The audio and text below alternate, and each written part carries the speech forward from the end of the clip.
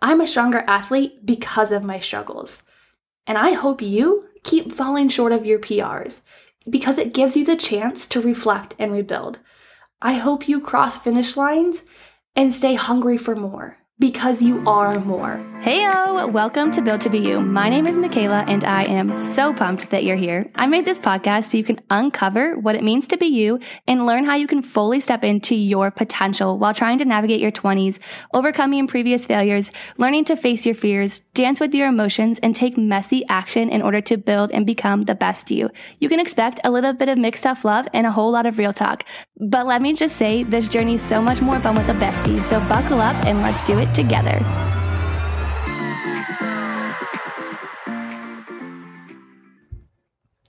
Hello, my beautiful friend. I am so excited that you're here today. And before we dive into today's episode, I just wanted to remind you that you can join my Built to Be You text list where you get weekly inspo and a little bit of mixed tough love right in your inbox. And you can join this text list by texting your fave emoji to 515-400-3503. Again, you can just text your fave emoji if you're like driving, you're cleaning, you're like doing errands. I will make sure to put that number down in the show notes so that way you can join when you have a moment to look at the show notes. Today's text to my text community was, what can you add to your schedule this week that would add in more joy, which also equals more energy created? We get so caught up in work, to-dos, appointments, errands, and then wonder why our tanks feel drained by Friday. Don't spend this week waiting for the weekend or your next day off. Decide now that every day gets to be filled with joy. So those are the simple reminders that you're going to get throughout the week, a couple of times a week. I promise I will not blow you up, but sometimes you just read a message, you're like, dang, I really needed to hear that. And of course, I always love when you respond and really just engage with that text community because it makes my life so much more fun. I love connecting with you. But let's dive into today's episode. If you listened to my last solo episode all about moving finish lines, you know this past weekend I completed the TCS New York City Marathon, which was also marathon number 7 for me. I'm familiar with the distance, I know the discomfort that's coming, yet every single race, I'm pushed to a next level version of myself. People always say the person who toes the start line isn't the same person who crosses the finish line. And even if you aren't a runner, I know this episode is going to be relatable for you because the quote unquote race that we try to incorporate into our day-to-day human lives has so many parallels. You're always in a hurry to get quote unquote there. When things get uncomfortable, you pull back. When life feels hard, you put your struggles on a pedestal and tell yourself, I'm the only one feeling this way. And this episode is going to be equal parts and I love you and type of episode, but also me pulling back the curtains on some of my biggest growth moments that happened at the TCS New York City Marathon. And if you aren't a runner or you're not familiar with all that goes into a marathon, I've spent the last about 18 to 20 weeks training for this race. Hours and hours, hundreds of miles, 4 a.m. alarms on Saturdays for one single victory lap. I had a plan for a PR and I had a solid race day strategy. And you know what happened on race day? I didn't PR. I destroyed my quads. Shout out to the bridges of New York City. I beat myself up. I talked down to myself. I downplayed my finish line medal, saying, oh, I could have done better when my phone was blowing up with love and support the minute I crossed the finish line. I went through 26.2 miles that mentally and physically changed me. And as soon as the race was over, I found myself wanting to go back to the start line, to start over, to change it, to do it over again, to try again. But my friend, that's not how life works. And that's not how racing races works. No do-overs. So what do you do instead? What do you do when you find yourself in those moments? Man, I wish I could just go back to XYZ point and do things differently. Man, I wish I just had a redo, or I wish I could do that over again. And I'm just going to walk you through some of kind of the mindset blocks and the pep talks I had to give myself. And that's one of my favorite parts of racing, is that it's me versus me, and I get to choose the version of me that I want to show up for. And I think you're really going to relate to just some of these shifts, and you'll be able to see how you can implement or apply these to what you're going through in real time. And let's just start off. Let's just get down. Your struggles aren't special. And that's not in like, I hate you, quit trying to think you're different than everybody else. This is in like a, hey, Look around you and look at all the people who are struggling, but still continue to show up, who are still relentless in the pursuit of the person they want to become. We all have our own individual struggles, our own individual roadblocks, our own individual insecurities. But you know what? They're not special. And in an environment like that, like race day, where you look around and people are limping, people are in wheelchairs, there's people that are blind, who are missing legs and running on prosthetics, all shapes and sizes. And, towards the last 5 or 6 miles, it was a really hot and humid day for New York City in November. There was people lying on the ground, medical tents with oxygen masks all over. And here I was trying to tell myself that my tired legs were special, that I was the only one struggling. I was looking around me and I was feeling resentful towards the people who were making forward progress quicker than I was. And here's the thing. I was not the only one struggling. And you're not the only one struggling. When you take a good, hard look around you, you bring a little bit of extra gratitude to what you do have, what is working, how strong you really are. And it never fails that when I'm in a moment of pity and despair, I can look on race day specifically, I can look to my right or I can look to my left, and I can see somebody who has probably had a much tougher life, a much tougher journey that got them to that mile 26 or that mile 14, losing a leg, having to battle cancer, or running for a family member who they lost to cancer. So I'm not saying to downplay how you're feeling, but I am saying open your eyes to the sea of people around you who are all doing the same thing, who are still deciding to show up. And one thing I told myself is, Michaela, all you have to do right now is right foot, left foot, right foot, left foot. Nothing else matters. One step at a time. And then you start to normalize that feeling inside of you of, it's not will I ever get there, it's when I get there. Because you are so dedicated and committed to turning your struggles into your greatest strengths.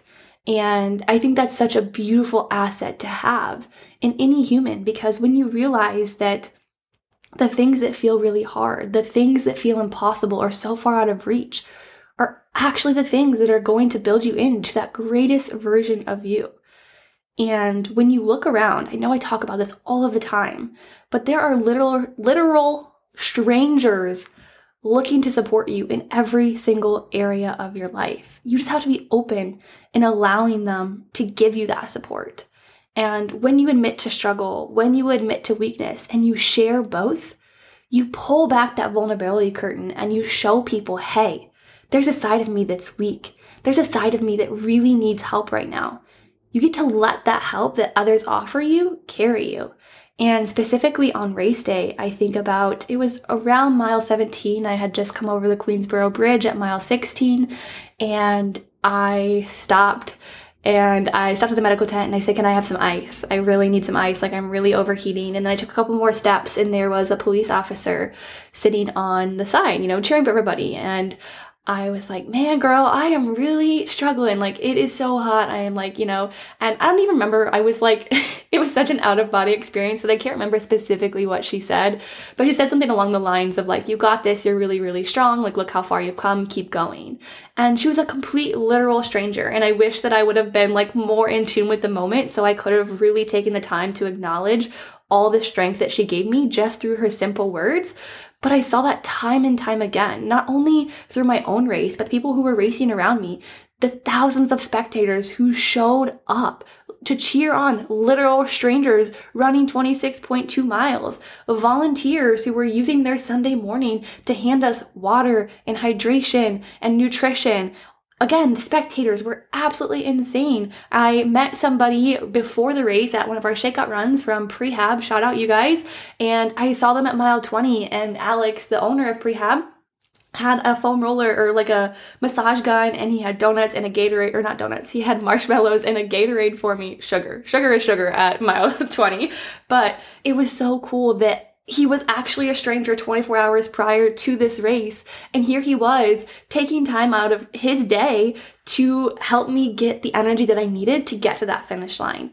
And life and community and people and unity is such a beautiful thing. And when you pay it forward and you remain open and receptive to the support that anybody is willing to offer you, whether that's in the middle of a 12-hour shift, somebody holding the door open for you at the grocery store, or something as simple as, letting you cut in or merge on the highway when there's like back-to-back traffic, right?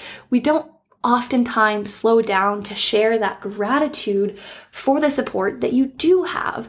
And it's easy to be like, oh, I'm in this alone. I'm at it alone, I literally had nobody there in New York City to cheer for me, at least that I knew of. And I still let the streets of New York City carry me. I let the people, the strangers, that when I physically felt like I couldn't carry myself, I let their energy keep me going. And it's so important, no matter what kind of race you're running or goal you're trying to accomplish, that you focus on direction over speed. It doesn't matter how far you get there or how many roadblocks you have. And I got to a point in the race where it was obvious that my PR was not happening. My A goal, my B goal, and my C goal were all out the window. But I had to ask myself, how can I still get myself to that finish line? It was hot. It was humid. I was tired. My quads were screaming. So you know what I did? I walked the aid stations and I ran the rest. I would walk the aid station at the beginning of the mile, and then I would run the rest of the mile. And is that the way that I trained? Absolutely not. Did my ego hurt a little bit? Absolutely. But here's the thing. It doesn't matter how fast you get there or how you get there, as long as you stay committed to getting there. And like I said in last week's episode, I knew that TCS New York City Marathon line was not moving. I was going to be at that finish line. No matter what, come hell or high water, I would crawl there if I had to. And that was what I had to keep reminding myself. It doesn't matter how fast you get there, sis. You just got to get there. And I remember as I was running, and I was like, man, I'm cruising. I know that so many of my family and friends are tracking me through the app, and my phone was blowing up with support, and my Instagram DMs were blowing up with support, and I just felt so loved. I was so excited to show up and to show everybody and show myself, of course, all of the hard work that I had been putting in, all of the support that they had given me, that it was worth it, that I was doing the thing. And at the same time, once I started to slow down, I was like, oh my God, what are my friends and family thinking? Like they're seeing me literally take a halt, slow down, pull back. And I was like, man, is my running coach going to put me on blast because I didn't follow the race day strategy plan we literally just talked about? Are my friends and family going to judge me because I didn't negative split this marathon? Are people thinking that I'm a slow runner or that I suck? And I was like, wait a minute. This isn't about them. This is about me.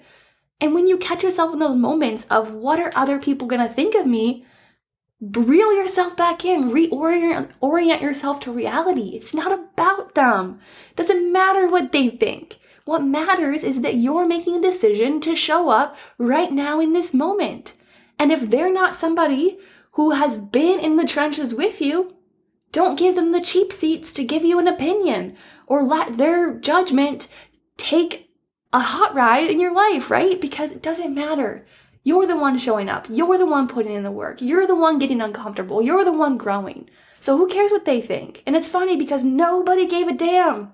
Nobody gave a damn about the pace that I ran or that I didn't PR. Everybody was outpouring with love and affection and support, and I was the one standing in my way. I was the one making the decision that they were thinking differently of me. So again, people aren't judging you, at least not in the way that you think they are. They're probably clapping and they're rooting for you so hard, but for some reason, you're too far in your own head to realize that that's what they're doing. So let this just be your reminder that one, it's not about them, but two, they're probably not talking about you in the way that you think that you are. Or they're probably not talking about you in the way that you think they are, is what I meant to say. So here's the thing. I finished that race and it felt slow. It did. It felt really slow. It felt really hard. And I crossed the finish line and they made me walk that godforsaken last mile, and my legs, my quads were so tired. And I looked at my phone and I was seeing all of these messages, the congrats and like you did it. And I still felt a little bit shameful. and I had a mile to walk in a lot of pain. And this is what I told myself, is that if I only train for PRs, I'm robbing myself of a lot of opportunities to win. And I think that's such a beautiful testimony and a reminder for life. If you're only training to be the best, if you're only striving to be the best, if you're only striving to always win or be the most successful or achieve the accolades, how many opportunities are you missing out on to win? Because the struggles become the strengths. The moments where you want to give up are usually the moments that make you grow the most, that make you get the most uncomfortable, that are a true testimony of the person that you're becoming and the work that you're putting in. And as I was reflecting, I was like, Michaela, there is nothing that you can change about the miles that you just ran. So why are you robbing yourself of the opportunity to celebrate right now? Like, you just ran another freaking world major marathon. Why are you being an asshole to yourself? And it's funny how we can get so down on ourselves and we can downplay our accomplishments in just a short moment. And so this is your reminder that there is nothing you can change about the miles, days, moments that are behind you. The only thing that you can control is the effort, the energy, the intention, and the mindset in the miles, days, and moments that lie ahead of you. And here is how I want to finish this episode. I'm a stronger athlete because of my struggles. And I hope you keep falling short of your PRs because it gives you the chance to reflect and rebuild. I hope you cross finish lines and stay hungry for more because you are more. I hope you tear yourself down just that way you can learn that only you can truly build yourself back up. And I hope that you realize nobody is rooting against you. Everybody is rooting for you. In that finish line, it will change you. You just have to take the chance and the opportunity to see all of those struggles turn into strengths. And my friend, you are your greatest asset. You are going to be the person that carries you mile to mile, goal to goal, step to step, accolade to accolade. Nobody's coming to save you. And I know I say this all the time, but I am rooting for you so damn hard every step of the way. And when you're finding it hard to believe in yourself, borrow a little bit of belief from me, because I know you are just scratching the surface of your potential. Before you go, I just wanted to let you know that I am so dang grateful that we are now on this journey through uncovering what it means to be you together. If you love this episode, make sure you share it with your friend, or better yet, share it on social media and tag me so that way I know. Until next time, chat soon.